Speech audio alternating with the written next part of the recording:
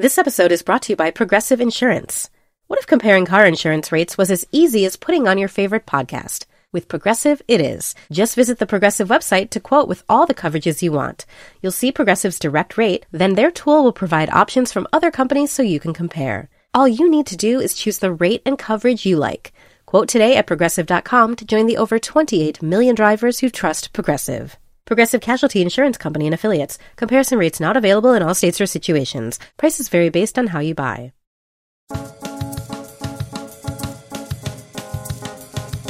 It's such an honor to present this next award. And here are the nominees. And the Oscar goes to... And the Oscar goes to... And I can't deny the fact that you like me. Right now. You like me. I'm the king of the world. There's a mistake. Moonlight, you guys won Best Picture.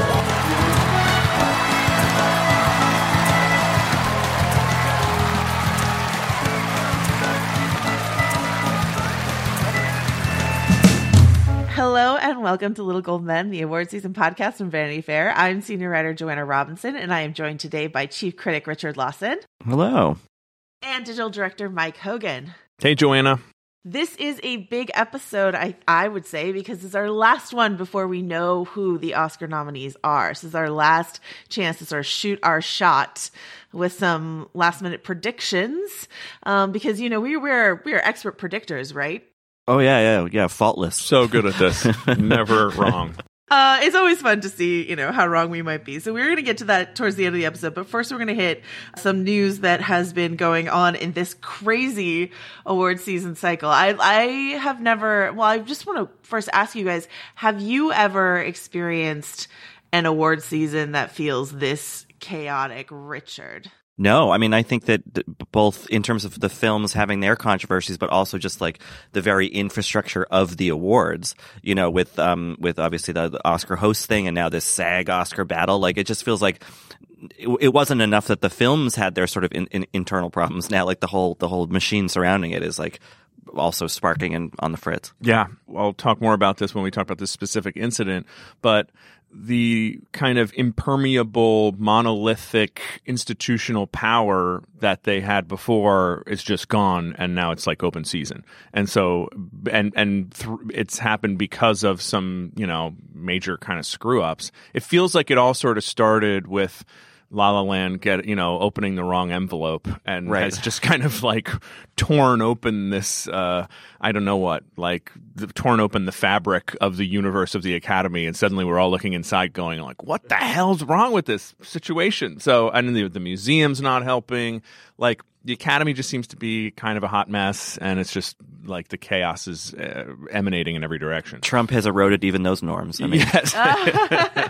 Well, it's so funny. I was thinking exactly that when we're going to talk about this SAG Oscar feud that sort of popped up earlier this week in a second. But I had that exact same feeling when I was writing up that piece, the news piece about that for Vanity Fair. It was just sort of like, what has happened to the Oscars? And I was talking to our co-host, Katie Rich, who's not supposed to be talking about award season because she's on maternity leave, but couldn't help herself, and was talking to me about this. And she was like, I don't understand what's going on. And I said sort of something similar, Mike, where I was like, I feel like the Academy has been sort of slightly weakened on a few sides, and a lot of people who have had longstanding resentments towards the Academy are like, this is our year, this is our shot. To recap what happened with this SAG Oscars thing is that the SAG-AFTRA, the Actors Guild, went ahead and published a public rebuke of the Academy for I guess something that's been a long-standing issue, which is the Academy trying to bogart all the presenting talent for their show. And so, and this is something that The Hollywood Reporter had already written something up about the Golden Globes having a similar issue with the Academy. And so, basically this very public letter from the SAG Guild says that the Academy is exerting extraordinary and unwarranted pressure on talent to hold them from appearing at other award presentations. And then further, we have received multiple reports of these activities and have experienced firsthand the Academy's graceless pressure tactics and attempts to control the award show talent pipeline. Award season is a very special time when actors and actresses are being appropriately celebrated and recognized for the outstanding quality of their work. We would expect the Academy to honor these goals. And it goes on a little further from that. According to the report from the Hollywood Reporter around the Golden Globes, Margot Robbie is an actress who declined to present at the Golden Globes so that she could present at the Oscars, for example, whereas some people are exempt from these talent tug of wars, like the cast of Black Panther, because their film is nominated, and so the Academy will kindly let them and not punish them for presenting at the Golden Globes. I don't know. It's this fascinating wrinkle that I had no idea was a thing until this year. So starting with Mike, I guess, what do you think of all this? So my understanding is that this has been going on for a long time, and that's why I'm saying I think it's only in a situation where you've got a weakened Academy and people's fuses are, at the end, that they actually come out and say, "All right, enough already. Like, cut it out. We're gonna call you out." But obviously, the Oscars are in a. We've talked about this many times over the years. The thunder has pretty much been stolen from the Oscars in many ways after 250 awards shows in the lead up, and now that people actually sit around and watch the SAG Awards and actually sit around and watch the Critics' Choice Awards, not millions and millions and millions of people, but like a bunch of people, you can see that they would probably crank up the pressure trying to say, well, we got to do something to keep this thing special. But very interesting that the SAGs feel no compunction to just be like, back the hell off and stop doing this. So it's another sort of just like ugly exposure of, I guess, the dark side of this world. Well, it's also funny because maybe the Academy understands these realities better than I do. But from my perspective, is anyone who would otherwise watch the Oscars going to be like, oh, you know what? I already saw Annette Bening present at the SAGs. I don't need to watch the Oscars. Like, anyone who's watching one is watching the other. I don't know, or at least someone who watches the SAGs is definitely watching the Oscars. Yeah, so like it probably doesn't matter who is present. So it's just this kind of funny thinking of like, well, if we nominate a superhero movie, then 70 million people will watch again, right? No, I think that's gone. I think that's over.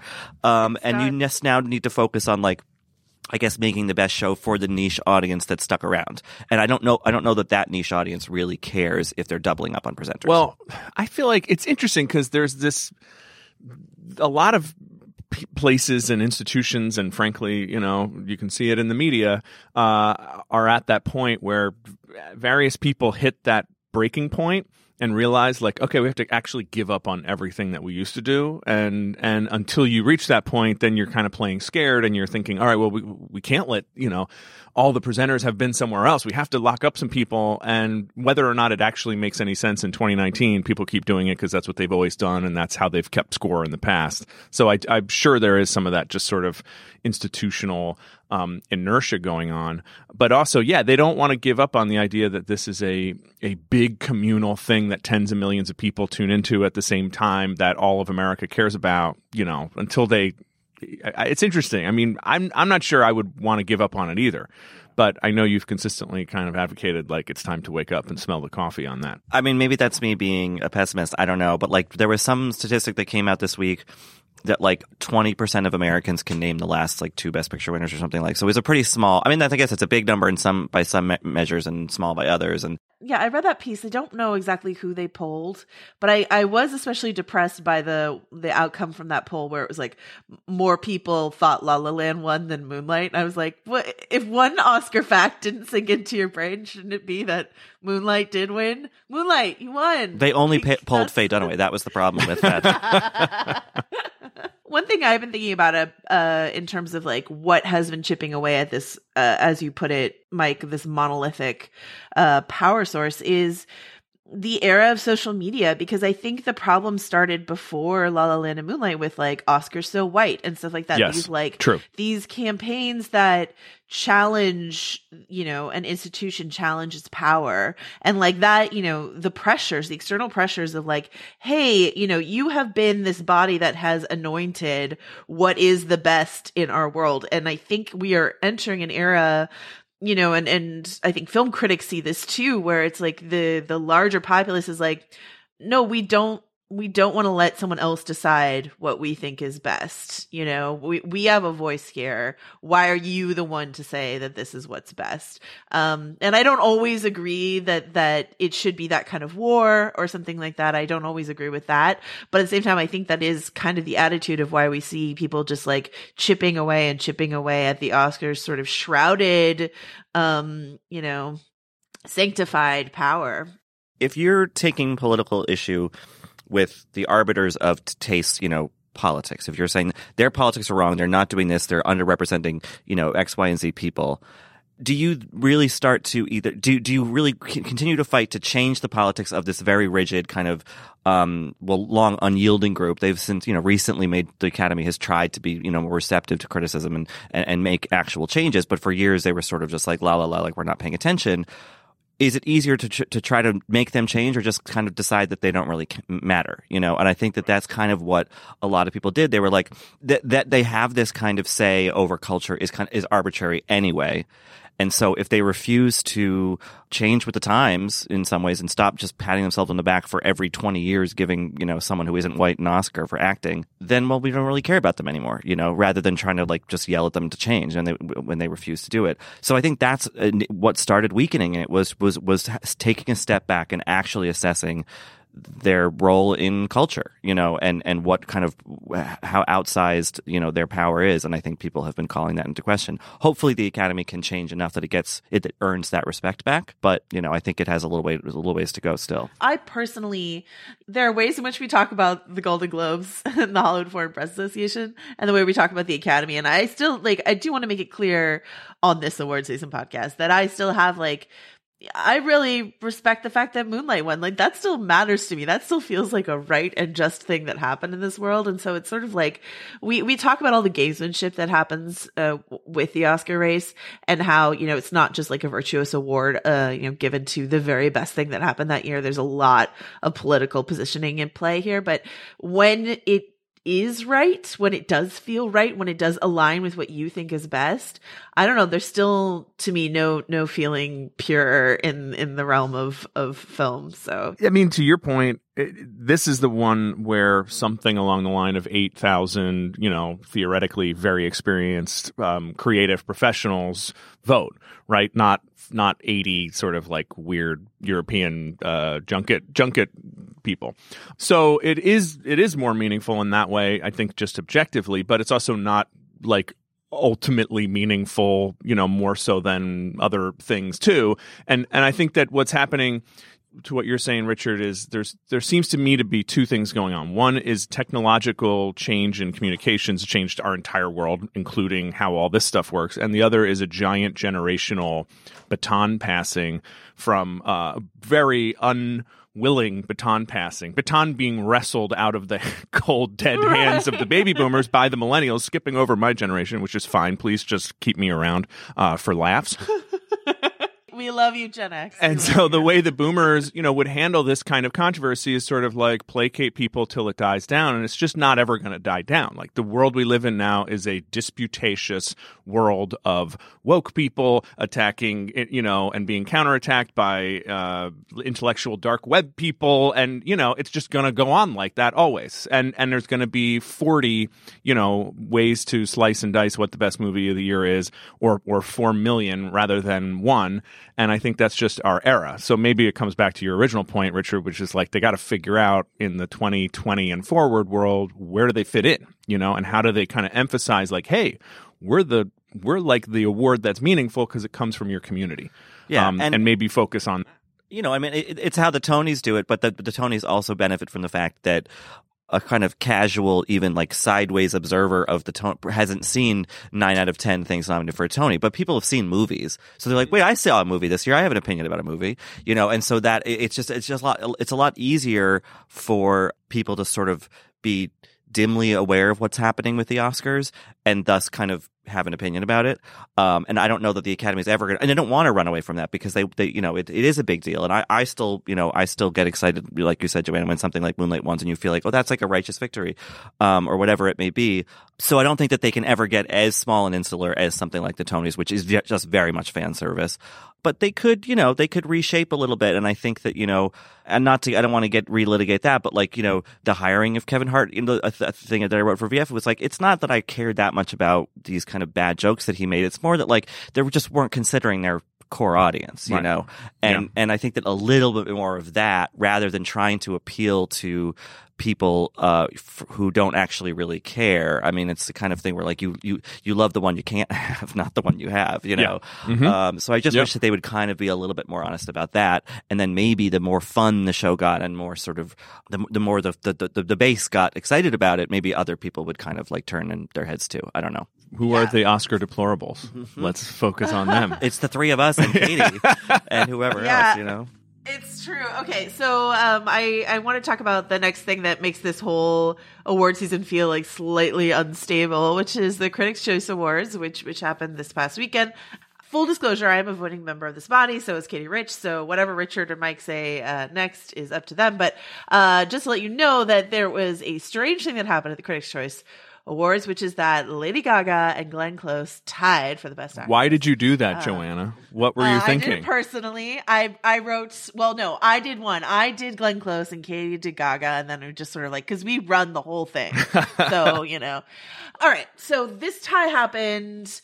A few other things happened. Patricia Arquette and Amy Adams also tied in a TV actress category, which just made me happy because I wanted Amy Adams to get a Sharp Objects win. What do you guys think of this? Does it mean anything at all? And should we talk about some of the other wins at the Critics' Well, Choice if the Awards? Academy is pulling sinister tricks like banning presenters from the SAGs and stuff like that, I wouldn't put it past them to have paid off some critics so they could make a tie happen so the narrative is still exciting. Like, oh, it's still Gaga versus Close rather than exactly. Like you got to watch the Oscars to find out who wins in the end. And it's like, because just a week ago we were like, Glenn Close has it in the bag. And now it's like, maybe not. So I don't know. Maybe, true. Maybe this is strategy. But I don't know. Should ties be allowed? Is that sporting? Like, no, right? I like the ties. They're both great ties. Yeah. But it's also annoying. Yeah. Pick a winner. I was listening to Who Weekly, which a podcast we're friendly with, and they were saying that that the strategy for breaking a tie is just to call up a random critic and be like, all right, we have a tie. Just decide. I guess if anyone should be doing ties, maybe it's critics. There's something a little weird about critics, I guess, picking winners in general, although they do. They all do. Yeah. You guys do. I don't know. Yeah, I like this list overall. I like seeing Roma win Best Picture, which I guess you would expect from critics, because I do believe that 20 years from now we'll look back and be like, that was a hell of a filmmaking achievement. Whether or not lots of people watch it all the time, it'll be like Criterion Collection. Sure. Yeah. And Christian Bale for Vice, that feels like there's a lot of momentum there. This crazy tie. Mahershala Ali. We're going to come to our Oscar predictions later, but like, is there any world where Mahershala doesn't win Best Supporting Actor at this point at the Oscars? It doesn't feel like it. Feels like he's rolling. Yeah. Plus, to talk about voting periods, we voted for this after, like, in the midst of all the Green Book controversy stuff that happened, which we will talk about briefly. But like, the timeline is we were voting about this after all of that broke. So if Mahershala still won, which he did, what can hurt him, right? Yeah. So it seems like a pretty good list, and it does seem like this list feels like, maybe because I hang out with you guys, this list feels like the kind of world that I live in, what would win the Oscars, in many cases. So I like it. Yeah, Christian Bale looking good. Regina King winning. Yes. Makes us happy. We were worried because she didn't get nominated for SAG or BAFTA, so we were worried about her, but she won, so that's, upward momentum. Yeah. And the favorite in there for like an ensemble award makes sense, right? That's always been the sort of like the challenge for any individual actress in the favorite is they're all amazingly great and it's not even clear who's lead. So, did Christian Bale win twice? Yes. Okay, that's funny. Well, Best actor in a comedy. The hilarious Vice. This was the first time that I ever voted in the Critics' Choice Award, and I was asking, Katie for her guidance because she had voted before, and I was like, can I vote for this in the comedy category and in the best, I think I did Sorry to Bother You in both, not for the final voting for nominating, in both, Best Picture and Comedy, and she's like, sure, why not? I was like, this feels so much freedom. I can't believe it. So that's how I think you get Christian Bale winning 2 categories, because it's just define it how you will, critics. So I think further down the line, when you get into some of the technical categories, Black Panther winning for costume design, we're all hoping that, for Ruth Carter's costume design, I think that would be a great win for that movie. Yep. Obviously Vice for best hair and makeup, that makes sense. A lot of prosthetics going on in that. But I think it's interesting to see, again, these are critics, these are not the Academy, so it's a different kind of mindset maybe. But it is interesting to see First Man win best editing, which, is a pretty big award and is a movie that has kind of been by some counted out of the season. Yeah. So I'm curious to see if that movie could actually get a little bit of stuff down the line in the technical categories. So it would at least have some presence at the Oscars this year, because that was a pretty critically, beloved movie that for whatever reason kind of fell by the wayside. And it won score too, which is kind of surprising. Oh yeah, people love that score. This is because of Katie. Katie did. I want to honor Katie Rich and say I finally watched First Man because I'm writing something on the VFX for our magazine, and that's what finally got me to watch it because I was so resistant. And I was watching it at home, admittedly, not with 100% of myself, watching it. And then there's the moon landing sequence, which has a lot of score and a lot of VFX, and I stopped. I literally kind of dropped what I was doing because it was stunning. It's a stunning sequence. And so I don't know, maybe if I had seen it in the theaters, I would have felt it with my whole heart. I didn't feel that movie with my whole heart, but I am in awe of a lot of the technical things around that film. And so I apologize for making fun of Katie for so long for her love of it. I kind of get it a little bit more now. So I would love a score win for that movie. Is there anything else we want to say about the Critics' Choice Awards? No, I just don't understand why I'm not in that voting body, but okay. Yeah, really. We've been blackballing you, Richard, but you can send your fruit basket to me and I'll see what I can do. So we're going to hop over to this Green Book controversy that we alluded to it feels like it happened a million years ago. But since we last recorded, believe it or not, both director Peter Farrelly and screenwriter Nick Vallelonga have had these, scandalous things break from their past. With Peter Farrelly is the fact that I believe it was The Cut dug up some old interviews where he talked about how much fun he used to have exposing his penis as a prank. And with Nick Vallelonga, some old tweets, at least one old tweet surfaced, which has some anti-Muslim tones, not undertones, overtones to it. So both Peter Farrelly and Nick Vallelonga have apologized for this. As we said, it seems to have not really touched Mahershala Ali, and sort of kind of why should it, since these are not the sins of him. But maybe sunk Green Book's larger chances. What do you guys think, Richard? Well, I don't know. I mean, this is the conversation we keep having, I feel like, about how much anyone's paying attention and how much this stuff registers, and in some ways how much it actually moves the needle in the other direction, because there's this kind of pushback against this kind of well, that was an old tweet or that was an old joke or whatever. So it for a brief second I was like, oh, that movie Goose is Cooked, it's done. And then I was like, I don't know that anyone's really holding on to that stuff in the same way that we might, just to kind of keep a narrative going. And let's be honest about that. I mean, we have to have stuff to talk about. Journalists, you have to write about stuff, I think that maybe, we can sometimes grab onto little things that don't actually register for, the people we're writing about in a way. I feel like the Green Book narrative that actually matters to me, leaving aside those very, as Kareem Abdul-Jabbar put it, boorish behavior by Peter Farrelly and Nick Vallelonga. The narrative that I think matters is people are watching it. Voters, a lot of them are, a lot of the new ones are young and diverse. A lot of the old ones are not so young and not as diverse. And I think they're thinking, is this a movie that does what Hollywood movies are supposed to do, which is like lift your spirit and teach you a lesson and make you feel good? And I think probably they're saying yes. And so, let's not get too hysterical about whether it, violated this thing or that thing. At the end of the day, like it's a movie that does what we want movies to be able to keep doing so that they remain a really broadly popular art form. I think my guess is that's what's sustaining Green Book through all this stuff. And I still think it will win, not win. I think it will be nominated for Best Picture. I do think that at some point, though, the pileup of this stuff makes it less likely to win Best Picture.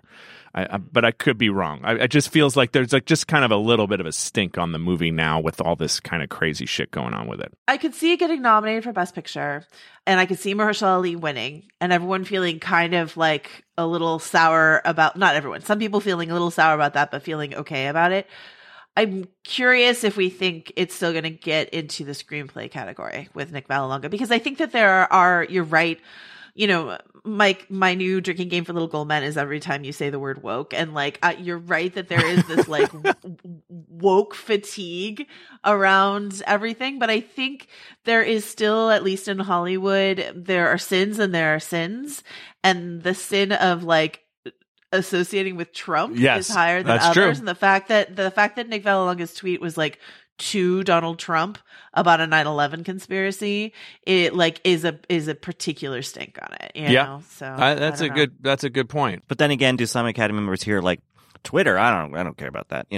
Certainly, I think some people are like, come on, don't be digging up people's old tweets. And it felt there were certainly people claiming that it was like a dirty tricks, Harvey style, like a hit job. And I can't, was it very close to 9/11? Because also having lived through 9/11 here, there's also a little bit of like a pass on like everybody was so fucked up with PTSD for a little while that like maybe that can add to the like, if the guy apologizes and seems sincere, hopefully he learned a lesson. 2015. Oh, that doesn't work then. It was when Trump said the thing about seeing Muslim people cheering on 9/11 in Jersey City, and Nick Vallelonga said, "I was there, I saw it. You're right." I thought he did that contemporaneously. Okay, no, oh, yeah. Wow. So this that's not good. So I think that probably doesn't help it much. I think also in terms of screenplay and Best Picture and all that, because Mahershala Ali seems like he's going to win, and that's much more of an unimpeachable win. I mean, that's like everyone can get behind that when he's good in the movie, despite whether the larger movie is whatever. Like maybe that means that people will just say, well, okay, I like that movie, we'll vote for him, and then figure it done, in the same way that a lot of times one win kind of represents the broader movie. So, which is exactly what Mike predicted after the Golden Globes, or both of you, I think, when I was like, I don't think Mahershala's going to win the Oscar. You're like, you fool! This is the award they're going to give Green Book. So here we are. I'm now agreeing with you. I just want to say one more thing about Green Book, which is, look, setting aside the admittedly serious and fraught identity issues around this story, like families are notoriously difficult, and I think filmmakers and producers, especially who are making movies based on true stories, spend a lot of time trying to keep families and other real life people like at the right simmer where they're not actually involved, but they feel, like they're participating and that their voices are being heard. They really, really screwed this up with this family. Setting aside anything else, it was just kind of like didn't do a good job, didn't do their due diligence. And I do wonder, frankly, if, that is a reflection of some kind of, even latent sort of structural racism that they didn't bother to do it, And I think that's biting them in the ass, and it's an issue, Well, I think also, and not to like assume the best sort of intentions or whatever, but like I know as a writer who's sometimes writing to make an argument that I can get 3/4 of the way through something and I'm like, wait, but there's also this thing. And you kind of like the tendency or the temptation anyway is just ignore that thing. And I wonder if they're like, this is such a great story and we don't want to trouble the narrative by talking to the other half of it because like, what if it complicates it or something? I don't know. Yeah. Well, I think one of the issues with the movie that's interesting, first of all, the movie to me is basically the Vallelonga family's foundational myth of how they stop being so racist, like a bunch of racist, huge Italian Americans. I grew up Irish American in this world, so like I get it, you know, and that's important. It's good for families to be less racist, and a lot of families were super racist, and they were also uneducated, and there's lots of stuff involved in class and all the rest of it.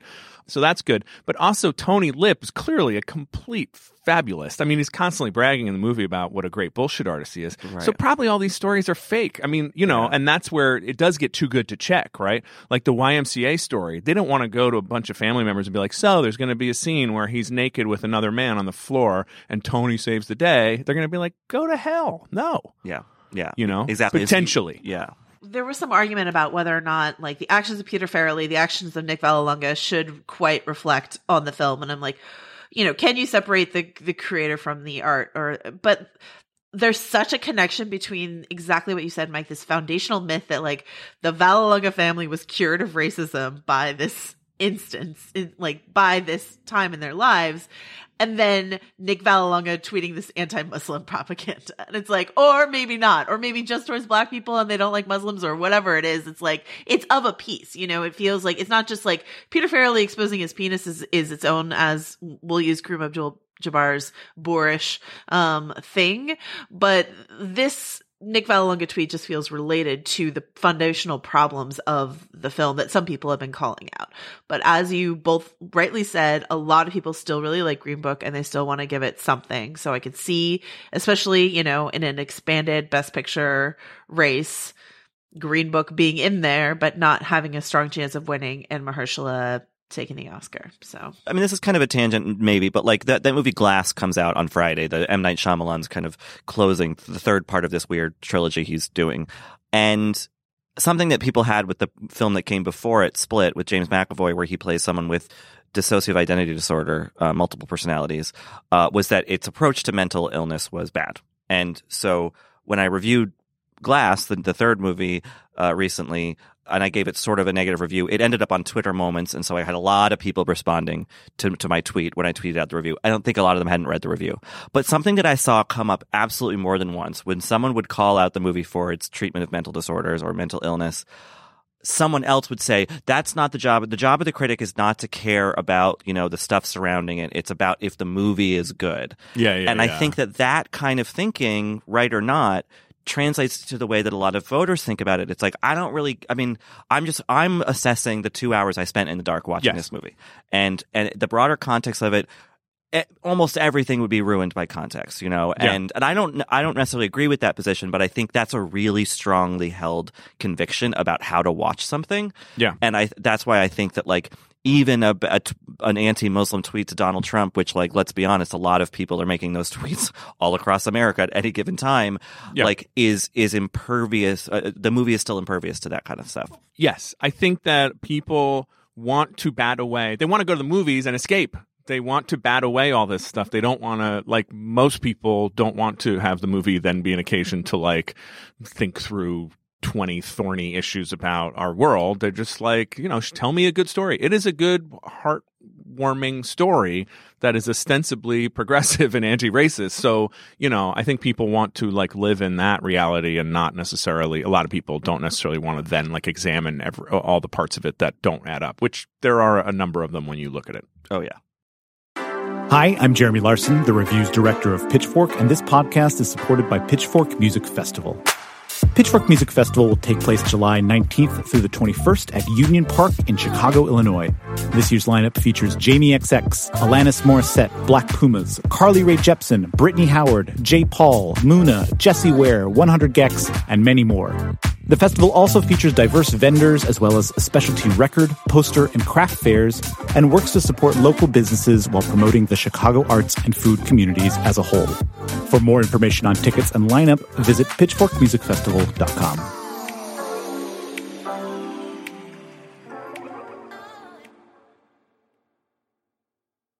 All right, so that is the Green Book controversy, and that leads us into our last. May it never be spoken of again. Well, it informs what we're going to do next, which is just we're going to do a quick round robin. We don't have time to go into every category. I certainly don't even want to make any close to any predictions about shorts yet because we haven't watched them. But like, we're going to talk about the top categories, and we've got 2 criteria to talk about them. The number 1, we're going to go around and say something that I'm calling like the monocle popper, right? The thing, our monocle would fall out of our face if this person did not get nominated in this category. We would be so shocked and surprised. So we're going to all pick one person that we were like, this person's definitely getting nominated. And then we're going to round robin and we're going to say maybe one favorite. I'm going to put it this way. One favorite, one person we were championing that the reality is setting in, and we're going to let them go and say there's no way they're going to get nominated in this category. So, okay. So we're going to do, I would call them the top 4 categories, just best actor, best actress, best director, best picture. We are going to start with best actor, and I will go first to give you guys some time to sort of get your ducks in a row. So the person that I would be, this is so easy. The person I would be like shocked to see them not nominated in this category would be one Mr. Bradley Cooper. Mike, who's your person? Christian Bale. Christian Bale. Richard. I mean, those are the 2 I feel like locks, but increasingly, I would be surprised not to see Rami Malek in there. Okay, great. So those are the 3. We've, there are 2 more slots that'll probably go to like, well, I don't know, not Viggo Mortensen anymore. Maybe, who knows? Okay. Anyway, the favorite, I guess, that I will let go of in this category, I'm going to go with, this is harder than I thought. Okay. I'm going to let go of Joaquin Phoenix, You Were Never Really There, which You Were Never Really Here, which is a film that I really enjoyed that a lot of people were sort of quietly pushing, but it never really broke through in the momentum. You Were Never Really Here was never really there. Yeah, Joaquin Phoenix was never really here for getting nominated here. Mike, what favorite are you letting go of? This is harder than I thought it was going to be. I know. Well, because my favorite's in there, Bradley Cooper. I think he's definitely going to get nominated. Yeah, I think Ethan Hawke for First Reformed is not going to get in there. Even I was thinking Ethan Hawke, although he probably is not, right? I just think that movie is Ethan too Hawke? small and esoteric. He's great in it. He got his critics prizes. He did. That's probably that sounds right. Sorry, I'm cheating. So he could take Viggo Mortensen's spot if the people deem that movie untouchable. I don't know. Well, if people just don't want to nominate a Vala Longa performance, right. Sort of thing. All right. Oh, John Cena from Block Earth. John Cena from Block Earth. Of course. You're saying he will get nominated. He will. Yeah. Monocle will pop if he does not get nominated. All right. Monocle poppers. Once again, this is pretty easy. I don't know why I came up with this criteria. I will say Olivia Colman. Yeah, I would be very. I feel like she's a solid number 3 to Close and Gaga, right? Like, yeah. I don't know. I suppose I'm looking at Gold Derby, and maybe at this point, I would be surprised if Emily Blunt didn't get nominated, because I think she's hovering at 5 right now. I'm going to be risky. Obviously, Gaga. Well, actually, I'm going to say Gaga for my monocle popper because I do think there is like a 2% chance that she won't. I think the monocle could. There is one Earth in all of the many Earths where monocle pops. Are you implying then that there is one Earth among the many Earths where Jennifer Aniston did get nominated for Cake? Yes. and is she spending millions of dollars trying to find that and world? She and Justin are still together, right? Oh, all right. I will say, and the favorite that I'm letting go of is Toni Collette in Hereditary. I don't think she's getting in, and I love her very much, and it's a great performance. And maybe next year, Toni. What do you think, Richard? Yeah, I have. I don't know. I think Yalitza Aparicio for Roma could still get in, but I'm sort of resigned to the notion that she won't. Which, I love that movie. It was my favorite movie of the year of 2018. But I think that maybe its strengths are elsewhere. I don't know, but some people in Gold Derby still have her in the 5 over Emily Blunt. So we'll see. Yeah, I agree with that. I would also say Nicole Kidman, just because I want to mention Destroyer is so awesome. What a crazy movie. She's that's a hell of a performance, but doesn't look like she's going to. And she keeps talking about how it was the hardest thing for her to shake. And I remember a year ago she was filming Destroyer and she accepted an award for Big Little Lies maybe, and she was like, sorry, I'm just filming this really dark role. And then she keeps talking in interviews. She's like, I really got in that role. And you watch the movie and you're like, oh, she's just like in some crazy headspace. Can I tell you my favorite part of Destroyer is the chase, where she's chasing this like sleazy guy who is like probably a drug addict. Yeah. It's and they're like running up a hill in Los Angeles. It's the only chase scene in a movie where like it's realistic, where they're winded after like 17 seconds of running. So exhausted.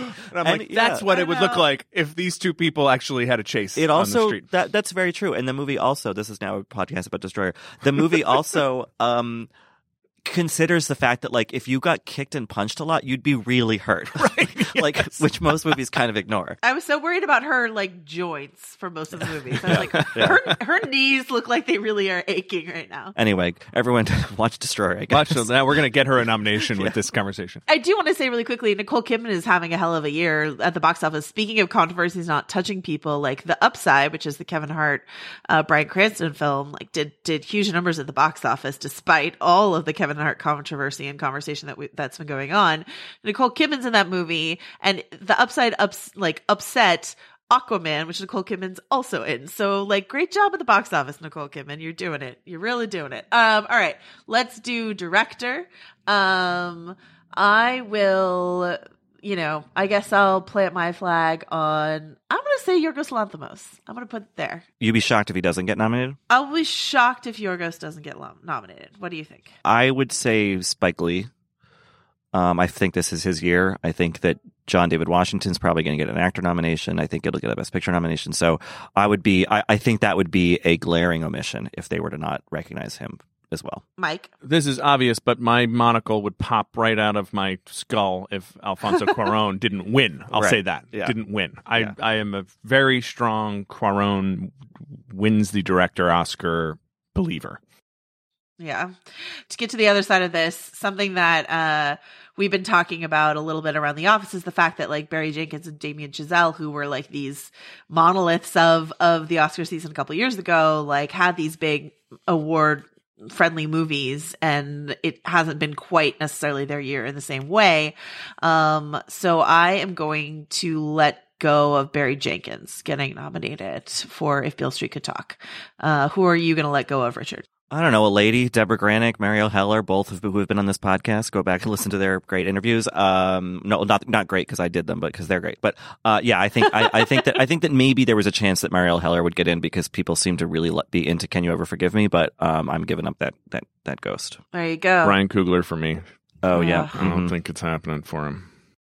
What a bummer. All right. And then let's talk about Best Picture. This is obviously like a longer category, but I mean, what my choice is Black Panther, I guess. I really think Black Panther is going to get in this long list. I will be very surprised if it doesn't. Mike, what do you think? Bohemian Rhapsody.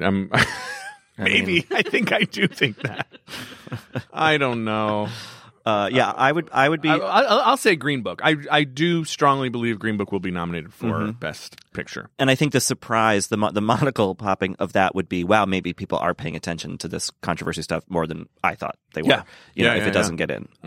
So yeah, we'll see. The favorite that I'm letting go of, but I'm still hoping to see it in like a screenplay category or something like that, is 8th Grade, which didn't quite, get to Lady Bird, Moonlight, tiny movie gets in their status. So pour one out for 8th Grade. I gotta let it go in Best Picture, I think. Yeah. Blockers. No, but close. A Quiet Place. I think I will let it go. It's not going to get nominated, but I hope it'll get nominated somewhere. I think it's really good. Yeah, I don't know. Maybe I'm being pessimistic and like, I don't know. I'm maybe a little contrarian or whatever, but like I'm kind of getting this feeling that like maybe Mamma Mia, Here We Go isn't going to get a Best Picture nomination. Richard, do we still have time to get on a boat, pull a Colin Firth, get on the prow of a boat, and ride around the bay of Hollywood? Does Hollywood have a bay? The shore of Hollywood, and stump for this movie. I'm afraid to tell you, Joanna, that the nominations window has closed, so we have missed our shot, sadly. We are out of time. All right, so this might all be fruitless. But anyway, those are our weird, strange, heartfelt predictions. We will express our shock or joy or dismay when the nominations come out next week. But that is it for us this week. All right, well, Mike has vanished in a puff of smoke, but you can find him on Twitter at Mike_Hogan. You can also still tweet at Katie Rich at KTRich with a Y. Richard, where can people find your work? I'm at Rylaws on Twitter. You can find all of us on VanityFair.com. I'm at Joe Wrote This. This podcast was edited and produced by Danielle Roth, and the award for the best campaign spot for John Cena and Blockers goes to Mike Hogan. Please just keep me around for laughs. I'm Alex Schwartz. I'm Nomi Fry. I'm Vincent Cunningham, and this is Critics at Large, a New Yorker podcast for the culturally curious. Each week, we're going to talk about a big idea that's showing up across the cultural landscape, and we'll trace it through all the mediums we love. Books, movies, television, music, art. And I always want to talk about celebrity gossip, too. Of course. What are you guys excited to cover in the next few months? There's a new translation of the Iliad that's coming out, Emily Wilson. Really excited to see whether I can read the Iliad again, whether I'm that literate. I mean, the jury is out. I can't wait to hear Adam Driver go again in an Italian accent in Michael Mann's Ferrari. He can't stop. I mean, and bless him. I can't wait. Molto bene. Molto bene. We hope you'll join us for new episodes each Thursday. Follow Critics at Large today, wherever you get podcasts. You really don't want to miss this. Don't miss this. Don't miss it. See you soon.